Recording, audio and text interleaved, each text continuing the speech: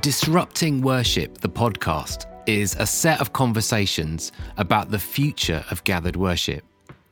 In the midst of struggle and tragedy, lockdown has offered us an unprecedented opportunity to pause, reflect, and reshape what it looks like to meet with God, the world, and one another. Okay, so it's lovely to be here with Hannah and with Pete. Guys, why don't you just give us the 1-minute version of who you are, where you are, what you're doing? Okay, great. Hi, I'm Hannah Hodges. I'm a lecturer at Nexus Institute of Creative Arts in Coventry, and we have higher education degree courses in popular music and worship, songwriting, and event technology. I'm also a master's student at London School of Theology, studying integrative theology. Excellent. I'm Pete Phillips. I'm a research fellow at Durham University looking at digital theology. That's my kind of area. And I also work with Premier Christian Media as their head of digital theology. And we've also got a course in the MA in digital theology that we now run at Spurgeon's, where I've been teaching this week as well. And Hannah, how's your life changed? I mean, I'm thinking, obviously there's the teaching, but also you're a worship leader as well. You're normally standing up in front of people singing. How have things changed for you? Yeah, so I'm a worship leader at St. Mark's Coventry, which is a HTB plant. So we've got a fairly sizable congregation, very much used to the kind of contemporary, charismatic, gathered worship. Corporate singing is very much a thing that's kind of championed at my church. And I'll be honest, I mean, when we went into lockdown initially, we all just lost our heads a little bit completely. It was a bit embarrassing, actually, I think. And as again, for my job as well, when I was kind of planning the curriculum that I had to do for my module, I talk a lot about corporate singing and talk about the unifying theological implications of corporate singing and how important that is. And then we're suddenly faced with the reality of, well, we can't do that anymore. And so it was definitely, I mean, I'm not like Pete in that, digital theology is not really my world as such, but I mean, it was definitely a very shaking thing, I think, for everyone, really, to be faced with this. Yeah.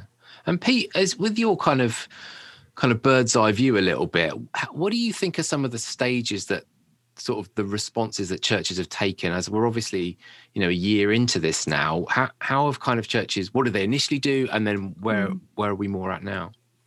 I mean, I think there's a book by Heidi Campbell called The Distance Church, in which I've got a paper that I did 3 weeks into lockdown. Wow. And I kind of picked up then, I thought that we were going to go through 3 stages or had noticed already 3 stages. One is kind of enabling normal worship to happen. So kind of putting a camera in front of the worship band, or the pool, or halfway back in the church, so you could just map the stage on one camera, and then kind of replicating that on YouTube. And that's kind of just doing what we normally did. Then kind of people began to extend that as they thought, hold on a minute, it's not about performance, it's about community. And so they began to kind of look at ways in which they could bring more community-based things and social-based things into the services. But I think quite soon we got onto the kind of disrupting level.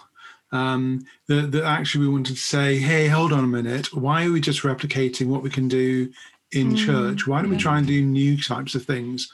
And so, people doing kind of agapes online, or people kind of doing morning prayer in different ways and bringing ritual into morning prayer, doing it online and so on. So lots of new fashion things that are happening all over the place. So I think I've seen that across. We've also kind of switched from YouTube and Facebook as kind of some of the norms to Zoom church being very, very important. Because Zoom, you can talk to one another. You can kind of have these kind of conversations, and different people can contribute. So you don't have to have the vicar preaching all the time. It can be or minister. It can be somebody from the Zoom community. We're part of a 6:30 service, which is much more charismatic, and so people can give words of knowledge, and you can just relax in spirit, and it's just absolutely fantastic. And it's like I was going to say like real church. Yeah. It is real church. It's just so good to kind of feel that God is present in this medium as well as he can be in physical buildings as well. Yeah.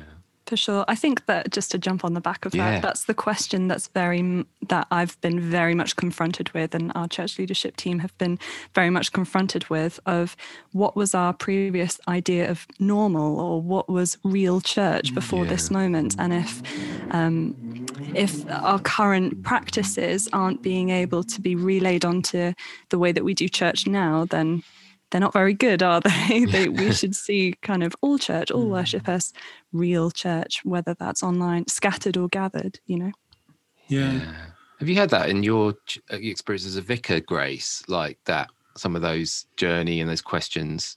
Yeah, I think I've got quite a small church, so we decided not to, I had a curate at the time, we decided not to stream, because we thought there were so many other people doing it and so much better. And in the first lockdown, I saw it as an opportunity for my congregation to explore the global church from the comfort of their living room.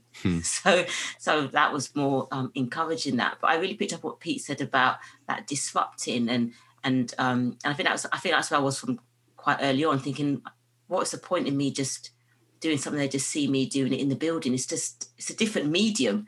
So see what works best in that medium. And then that led us to I do a guided prayer on Instagram Live once a week on a Wednesday in the morning and in the evening. That really came about from that desire that I knew that there were some people I knew who just were not connecting with anything we're offering, not connecting with the post thing through the post, not connecting with Zoom, and so I was aware that they're on Instagram all the time.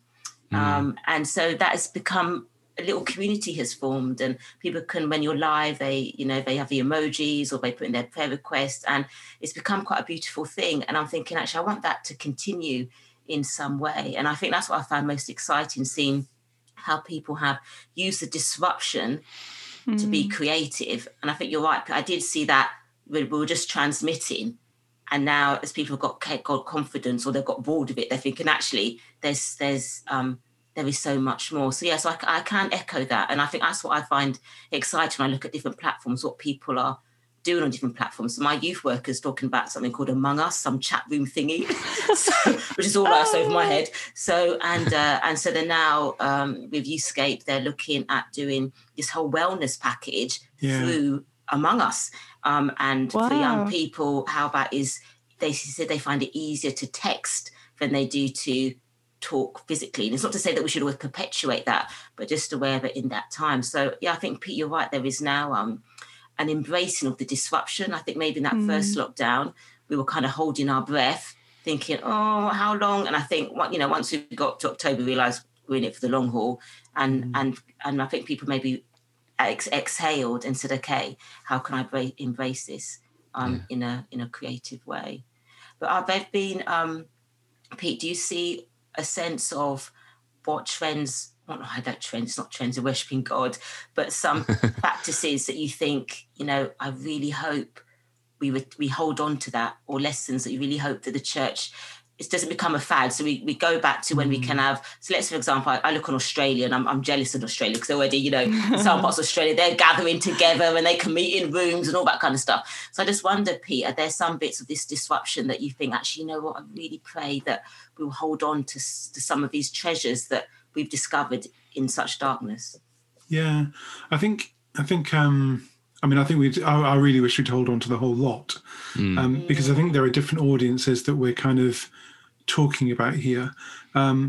Digital actually enables everybody to come and gather, or most people to come and gather. I know there's a digital divide, and as soon as I begin to say that, everyone will jump on and say, hey, hold on about, old people don't come on and stuff like that.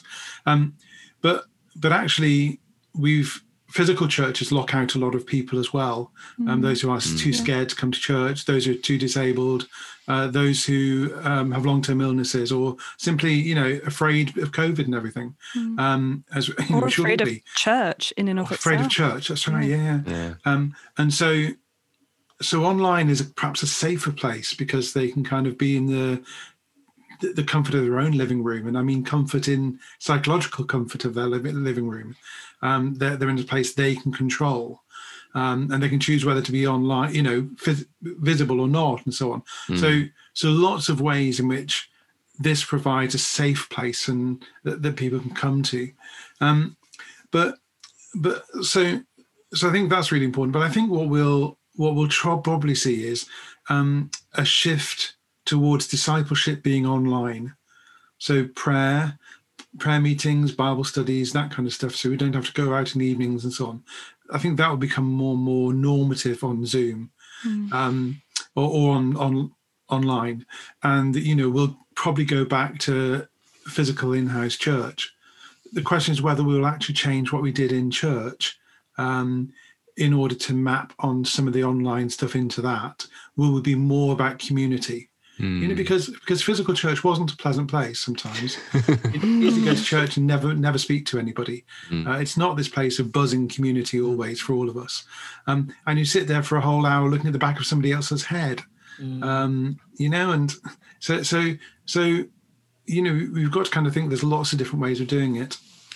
And the other thing that I think is really important is the missional element. Our polls at Durham University of Savanta ComRes were that between 24 and 28% of people had viewed online worship regularly during the period during the summer. Now, that's when we weren't in lockdown. Yeah.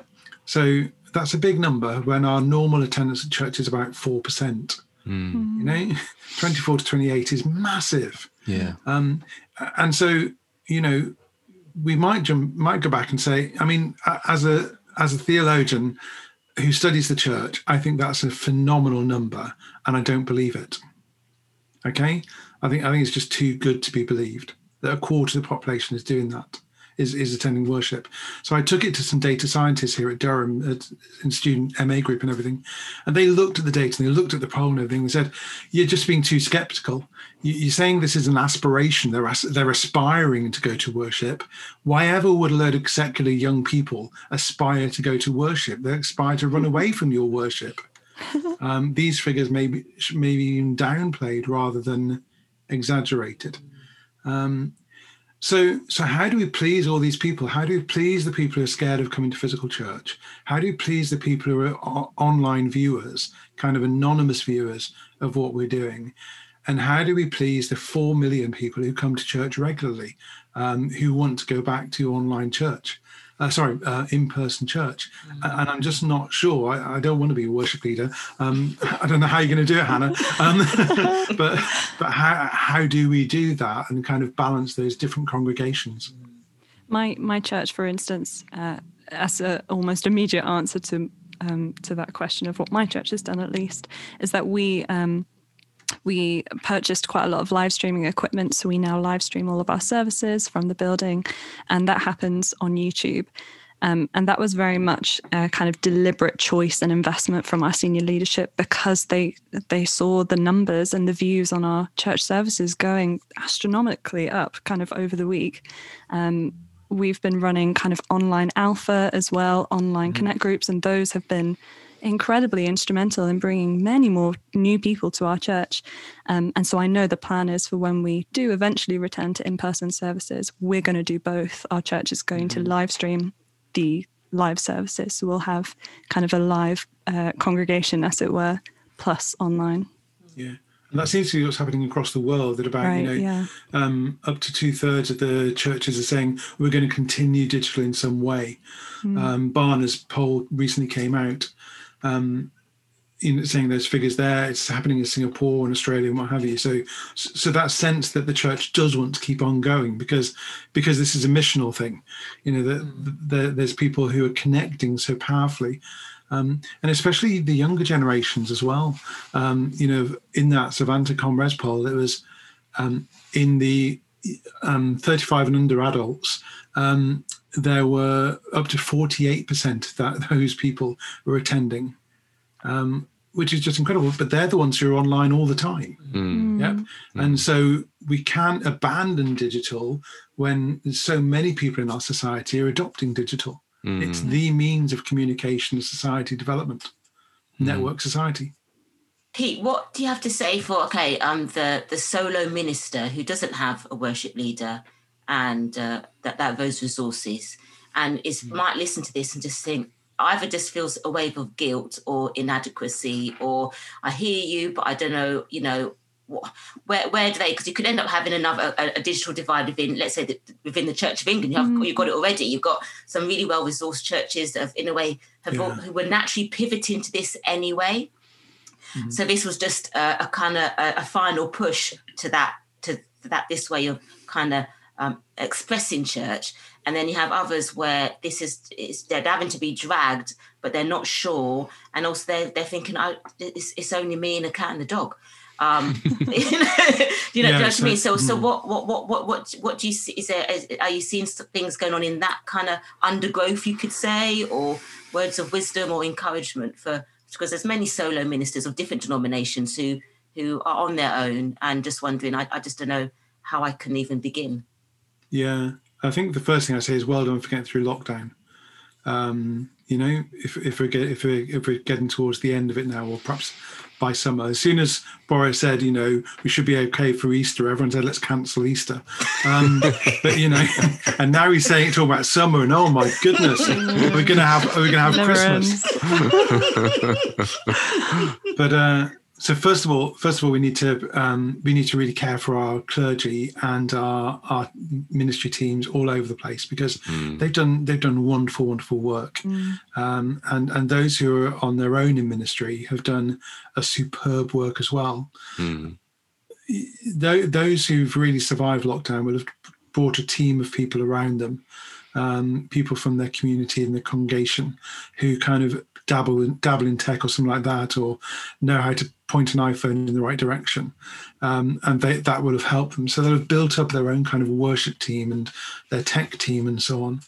I think it does mean that we're going to have to look more and more to people whose day jobs are in tech, or younger people who live tech, that are able to be brought into our ministry teams.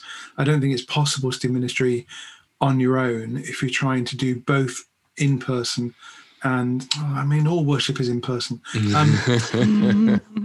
on site and online worship. Yeah. If you try and do both, I think you need a team around you to do it, so you can kind of split responsibilities and simply survive.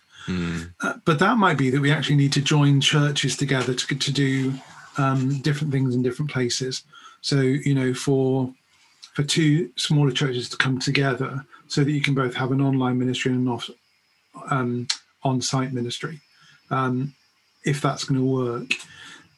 We need to bring more creatives in, people who can help us to imagine new ways of doing church. And the disruption I kind of think about as being kind of turning the soil over in the garden. What's going to pop up, and are you going to plant seeds in it so you have a kind of a rose garden or a herb garden or something, that kind of disruption. So build teams of creatives around you, so that more and more can be done. But also, if you really are stuck on your own, try and do the simple things, like what you're doing with the Instagram prayer thing. That's just fantastic. I know a vicar up in Liverpool who just thought, right, well, I'll just do morning prayer. And she's grown to hundreds of people come and do morning prayer with her every day. And loads of vicars are saying that they'll do morning prayer, and they used to get, one person in their cold church on a Sunday, on a, midweek morning for morning prayer. But now 50, 60 people are sharing with them every day. And I think it's keeping it simple, keeping it manageable within what you can do, and not allowing yourself to be burnt out by everybody else's needs. But yeah, sorry. I was going to say sustainability seems to me to be an absolute key word. We were first saying what is possible, and I feel like now we have to be saying what is sustainable. What could we actually do for 2 or 5 years, rather than, those I have friends who did incredibly high quality, music and visuals, and everything was freshly recorded every week. And then, they got 4 months in and collapsed because it just wasn't sustainable. How about you, Hannah? Yeah, I totally agree. I think where there's an opportunity to champion participation, that's the thing that we should be going for. Whether you're that lone minister in the small church or whether you're a huge mega church, we should be looking for opportunities to really spot those people in your congregation that can serve in a new way that perhaps they wouldn't have been able to before, especially in this time when we're really having to draw on each other. I know, as you say, Sam, our worship pastor was exhausted by May this time last year because of, just the sheer amount of work that he took on in tackling things like recording individual instruments, mixing them all together. If you're filming yourself, then, creating those videos, putting that on a Sunday, and someone's got to put the whole service together, and you've got to think about words, and there's just so many things that you wouldn't even consider that go into something like this. So I guess that's what I'd say. Champion participation, reach out to people. Yeah. And all the time, we're all kind of craving that kind of interconnectedness with people in live situations. So, my daughter's a worship leader, and she's saying to me, months ago, Dad, I'm just not used to singing to an iPhone in my kitchen. I want to lead people in worship. That's what God's called me to. But I can't see them. And how do I do that? What's going on? So how have you done that, Hannah, as a sung worship leader? What's your, what's your journey in that? I guess when I lead worship in person, I can't actually tell anyway if people are actually connecting. Like, to an extent, obviously I can see there's the very obvious outward signs of people perhaps like raising their hands or, actually singing and like actually praying out loud. But even if someone's got all of those outward actions, I can't actually see the heart process, or I can't actually really tell what God's doing in their life. And so when I've led worship online, and that's just been to a camera, I have absolute faith and confidence that the Lord is doing things in people's hearts, whether I can see them or not, because he does that anyway when I'm in person. So I guess I've just tried to, as confidently as possible, pretend that everyone is with me. I think what Grace is saying at the beginning about allowing her church to kind of go and explore. I think that, the churches around here where I live, one of the networks closed down, kind of went on sabbatical. And I was a bit kind of, what's going on here? And kind of, for me, the kind of, a year away from that, I kind of think actually this kind of goes back to what you said, Hannah. In the end, this is God's work, not ours. We believe in God's mission. Not our mission. We join him in what he's doing, and the big thing one of the big things I found in my own research is that God's in the wild. He's out there doing fantastic work, and in a way we're running always after him. Yeah, sometimes you can get into this kind of Protestant work ethic that says, no, I've got to do this for God. I've got to run the church. I've got to run superb online worship. I've got to do this. And perhaps God's calling us to something less, so that he can do something more. I so relate to that. I'm so grateful for this period, actually, for what it's birthed in my church's worship team. We have never, it's sad, but we have never utilized scripture in a way that we have before this season, just because we've been faced with the reality of we have to choose methods of worship that we can engage people in. And so we've turned to things like Lectio Divina and writing psalms together, and just getting different people to pray out and share testimonies. And it's been so enriching. Honestly, it's been amazing. It's obviously been very difficult, and I really miss, in-person worship. But the things that we've drawn out as a team are invaluable. And I can echo that as well, Hannah. So, for my guided prayer, it would just be me and one other person doing morning prayer, and to a regular, good number, and people keeping in touch. And then we do a compline on Zoom every Thursday, and that's become like a little home group, and a new leader has emerged from that. who's just blossoming and just loves leading it and gets so much out of it. And I just thought, because of, it's just, and you can see people their prayer life has been transformed through this. And so while I wish we hadn't to go through it, I can echo that actually it has brought transformation in the My Worshipping community and deeper engagement. And I suppose picking up what you said, Pete, about going forward, those are bits I don't want to lose. I want to build on them, and I can see that probably Compline on Thursday will carry on for the foreseeable future, because no one's going to come out at 9:00 at night in January, but finished work and I put the kids to bed, from the comfort of my home I can do that, and I can check in with people before I go to bed and see how things are going. So yeah, I can echo that. And also simple things. I was just thinking about we do a prayer. We put a prayer line. It's my curate's idea before she left. We've got a prayer line, and I'm amazed people do use it. They just, I don't know who they are. They'll just text me, "Can you pray for?" Wow. That. And sometimes we mustn't underestimate the good old phone as it was intended for. I know it's intended for phone calls, but we mustn't underestimate that is a part of the technology. So we put it on a church near you and the website, and people text me, "Can you pray for so and so and so and so?" And that's been a real privilege. And so I'd encourage that to people maybe who would listen to this. It doesn't.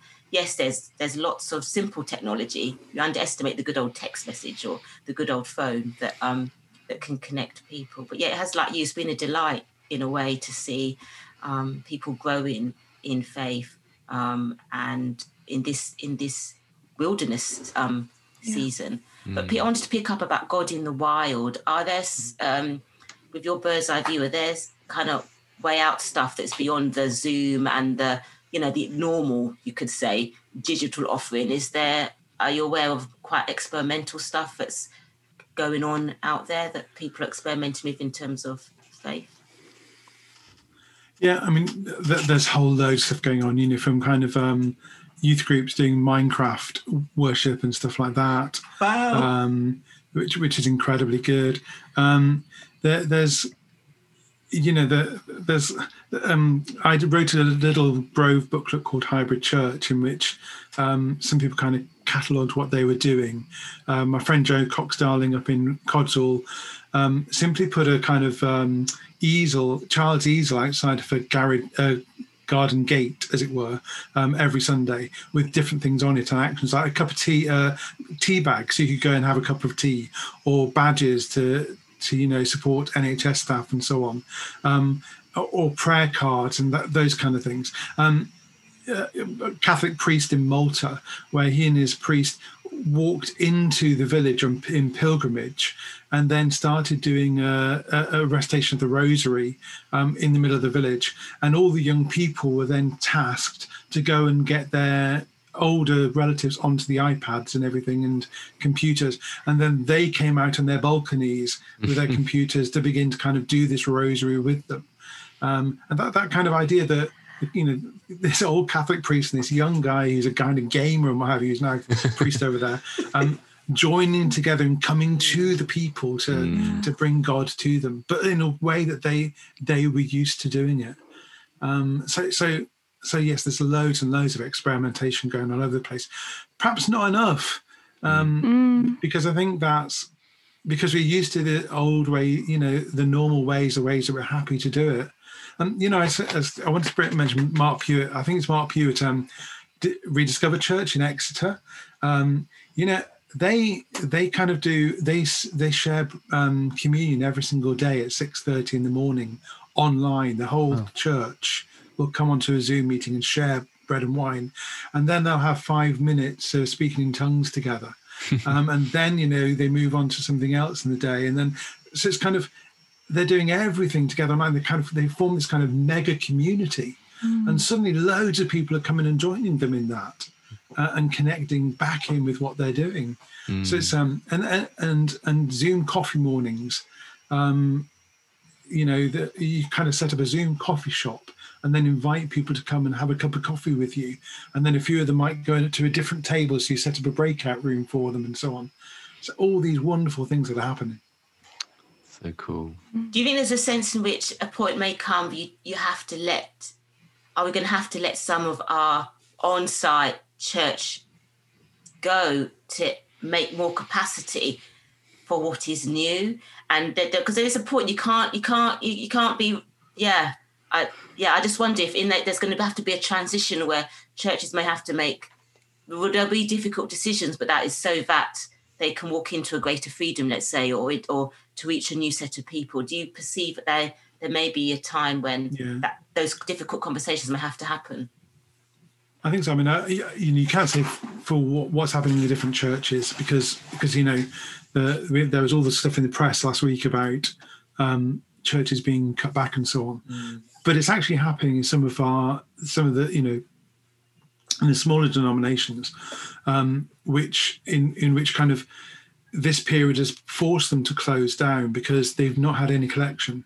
They've not had any money coming in through services or lettings, but the building's still there costing money, and that's bankrupted a whole load of churches. So it's likely in this area of Verdon network that will go from about 16 churches down to 5. Now that's a lot of places going kind of left without worship, but it means a stronger team can come together that can then do different things. And so one of the churches might take on online, another church might take on the food bank and social outreach stuff and everything. Another church might take on the more kind of discipleship stuff. And so kind of diversifying within networks, I think, will become more and more normal. I mean, we're seeing that already, weren't we? The kind of resourcing churches in the Church of England. And I think that might develop more. But I think as well, it's the lockdowns forced us outward looking. So we're no longer looking at this kind of come to us kind of attractional Christianity. I think it's really a case of saying we're about community. How do we get that community out there? And how can you be part of our community and help us build? And how do we take authentic community into that place? Because from what I've experienced and what a lot of my friends have experienced, I'm very much digital native. And so my friends and I have always, at least definitely in the kind of last few years, have experienced there's almost a surplus of online church services and online worship services. So I've got a lot of friends at the moment who are not connected into any local church, and they don't actually have any sense of community because whilst they might be, they'll do half an hour of this church in Australia, and then they'll do the worship service at this church in America, and then maybe they'll, join the the prayer Instagram stream from this church, and which is great. And, there's such a variety of things to be consumed out there.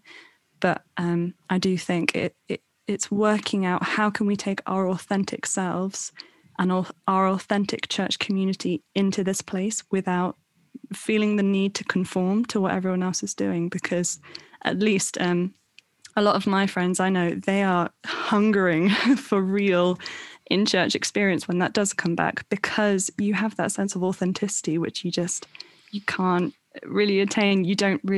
There's just the little things like being around families and being around people who are a different age than you, actually talking to someone in person, and all the experiences that you miss out on. So taking our kind of authentic church community into that place, I think, is what I've Hannah, how, because you talked about how your church has really embraced streaming and the numbers. So what have been the ways in which you've sought to do that? And so, you might have that person who's just, I don't know, stalking you, if you know what I'm saying. I know that's probably but you know what I mean? Someone who's, how have you started exploring what it is from someone who's seeking online to someone to starting a conversation? Have you started to explore what that might look like, what that is, might there be different pathways, what have been successes or failures not that there's any failures, but do you know what I mean, what have been learning points in that? For sure. Many learning points. I think, my church in particular is kind of it's a city centre resource church, and so it's very much kind of got a seeker friendly outlook, I suppose, on everything that we do. So we push Alpha every single Sunday. There's always the host kind of acknowledging, if you're new here today, then you can follow this link and, sign up to Alpha and you can join this Connect group. And there'll be someone in the comments as well, like always catching up. And my church is very hot on those kind of things. I think the learning point that we've really taken from this and the balance that has to happen is, again, I think, how much do you cater to seekers to the point of potentially losing your authenticity? So a lot of stuff that we've kind of walked through as a worship team of is Lectio Divina seeker friendly? Let's talk about that together. So that's a hotly debated topic at my church at the moment. And just kind of working through little things of what's authentic to us and what can bring people in without losing that essential part of who we are as a church and over compromising in a way almost. Does that make sense? Yeah, it does. It has to be a balance. I can't remember. There's a lady who was in the Church Times was talking about how the church has to realise we can't compete with when it comes to online stuff. She mentioned one church you possibly can, but she said the rest of us, we just cannot compete with other social media key influencers or businesses, or you know what I mean? We don't have the resources, whatever. And so she was just encouraging churches to, stick to our doctrine and not be afraid to talk about Jesus. And she said it is a very odd story, and own that odd story and declare that odd story. We should say that this time has also been awful for many, many people. Yeah. And there's been so much tragedy, but also just this low level struggle and difficulty and all this stuff. And I know, for church leaders and for worship leaders, there's been some really hard times. But I think within that, there just are all these glimmers of hope and signs of new fruit or just, new tiny seedlings just starting to jump up. So for you, both of you guys, what's the things that are now just bubbling up or you're excited about as we kind of move forward? I think if I'll go first, I'm actually in a way encouraged and excited by, and now let me word this correctly, the drive to acknowledge lament and the drive to acknowledge this season of grief for what it's been. Yeah. Absolutely. I was thinking about Psalm 84 of we celebrate the springs and the places of life that are kind of brought up as the people of God journey through that valley of Baca, of that place of weeping and place of suffering. But if anything, I think I've really appreciated that willingness to be vulnerable with each other and to acknowledge the situation of, yes, this is really, really hard. Let's sing about that. Let's take that and let's run with that. And the amount of intimacy that has created within us as a community, and feeling that freedom to be able to somewhat express that and to acknowledge that has been a blessing in this time of difficulty. Awesome. Thank you. How about you, Pete? I think I back that up kind of, in America, 81% of people say they think it's really, really important for churches to meet together. But, and so they're kind of going through this process of kind of grieving that they're not meeting together, and some kind of battling against that and actually meeting together. But regardless of their anxiety about online church, 71% of American Christians say they've grown throughout the pandemic, and they've spiritually grown through the pandemic. And I think that's the case here as well, that despite the lament, despite the horrors of lockdown and the mental health issues that so many people have had, and the tremendous loss, 120,000 people dead, and we've not really lamented them at all. We've not really had a national moment of mourning, or, the clap's not good enough. The church needs to do something. We need to have a memorial service or a memorial march or something when it comes up. But despite all that, we've got here, and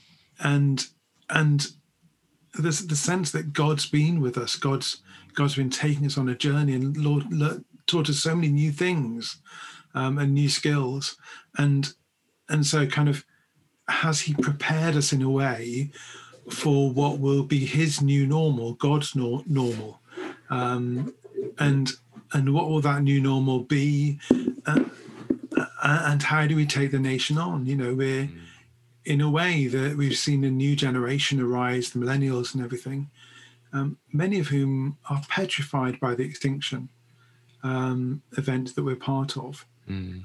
But what has the church got to say to that? Because that'll be our next crisis. We'll leave the pandemic behind, and we'll be faced by millennial anxiety about whether we are becoming extinct.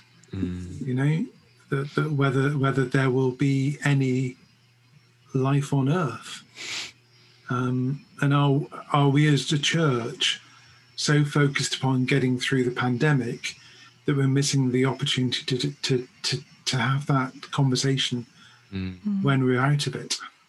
And there are so many more things as well. And I think more than ever, I think in this last year, the church was really confronted with, I can't look away from the news right now. And for all the things that happened last year, definitely in my church, there was this sense of urgency to address everything that was going on in the world with the the racial justice protests that were happening all over the world, really, and the humanitarian crisis that was happening in Yemen. And we had all this stuff, and it just felt like the world was exploding. And at least in my congregation, it certainly felt like our congregation was crying out to the church of, we need to be first responders in this situation. We need to have a stance on this.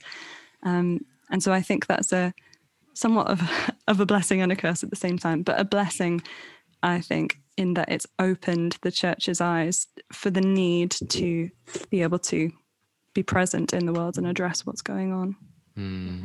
So that means our worship life is going to be different, isn't it? In that kind of new setting, that our song's going to have to change and shift.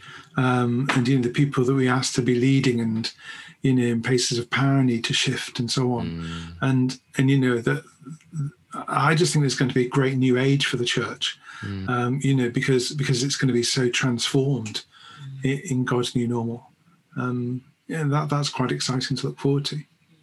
If we can have sleep. Perhaps more nimble. More nimble. I think we've got a bit too big and fat.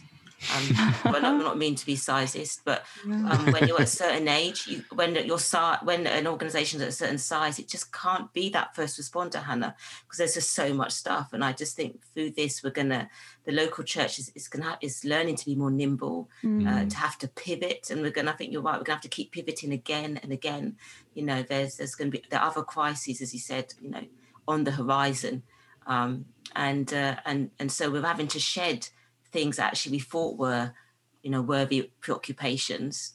We're having to think, actually, no, we haven't got the capacity for that. This is where we're having to have to put our energies. But I think, it will enable us to engage better in guerrilla warfare. I think when you've got a smaller unit, there's certain things you can do when you're in a smaller and leaner, in a way. And I just think we're going to have those skills, I think, as we navigate this century. I think it's going to be a very uncertain century in terms of, I think we're in the era of that longevity of kind of peace and stability that the West has experienced. I think that we're in a new era now of uncertainty, and through that, hopefully the church will emerge brighter and shiner, and will give people that hope in the midst of changing upheavals, whether it's the climate change or economic change or migration change and things like that. And so you're totally right, our worship is going to have to be in step with that somehow. And how do you do worship that enables people to engage with that pain when actually they want to flee from that pain? So there's going to be that tension in which we want to cast our eyes, fix our eyes on Jesus, but also within that, he did not shy away from the cross. So so I can see that tension leading worship about how we don't want it to become this escapism because everything around me is collapsing. So I'm coming here, and you're talking about that authentic self, isn't it? Yes, exactly. And that authentic self. And I think I'm hoping that my congregation will be better at just saying, this really sucks. So what does worship look like when I'm suffering from, I'm fed up with that. And so I think I'm excited about that, actually. And I think that's where the church will be its authentic self, when it says it is hard, and we're going to sing through that. With the Psalms are going to help us, or new anthems will arise from that. Exactly, sorry. And just to bring it back to that original point that we made of being your authentic self, knowing who you are and what you're capable of, because even as we've just kind of said, there's all the crises going on in the world right now. That's exhausting to have to try and feel like you need to address every single thing. And like we said about having the best service and the best live stream and, have an answer to everything that's going on in the world. We don't have an answer to everything. And we can be so authentic about that. And I think that actually will be the thing that draws people in, of that thing of acknowledging this is a really tough season. Let's grieve, let's lament, let's address these things as we feel able to and empowered by the Holy Spirit.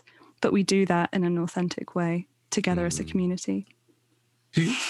Two world situations kind of come to my mind. First of all, going to a church in Midwest America, where they had about 100 and more people who were homeless, and they were cooking them Sunday lunch and everything, and the worship was happening in the kitchen. Yeah, the people were just worshipping as they were working and preparing this meal and so on. And the sense of, the worship just flooding out of the kitchen in both practical help, but also this kind of praise and everything. And then the homeless people picking that up and so on. That was just wonderful. But then also the people in Hong Kong singing the songs of Zion as they protest. Yeah. And the sense of when worship becomes part and parcel of our action, rather than something that we reserve for Sunday morning. Yeah. So that it feeds into our authenticity as well. And then to some extent, the worship that we do on Sunday has to be kind of pulled into our action, rather than a special thing for Sunday. And that's exciting. It's exciting. Oh, you guys, thank you so much for your time. Really appreciate it. Hannah, where can people find out more about you and about Nexus? You can go to nexus-ica.co.uk, and everything about Nexus is there, and some little bits about me maybe if you go to the staff section. But yeah, nexus-ica.co.uk. How about you, Pete? Yeah, if you search for the Centre for Digital Theology, Durham, on Google, then we'll be the top. So just kind of go on there and have a look at what we've been up to. Brilliant. Thank you, guys. Really appreciate you being with us. God bless. Thank you. Thanks for the invite.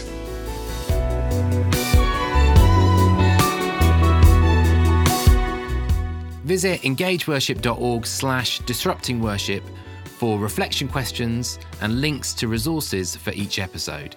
You can get in touch with us by email on info@engageworship.org, and also via Facebook, Twitter and Instagram @engageworship.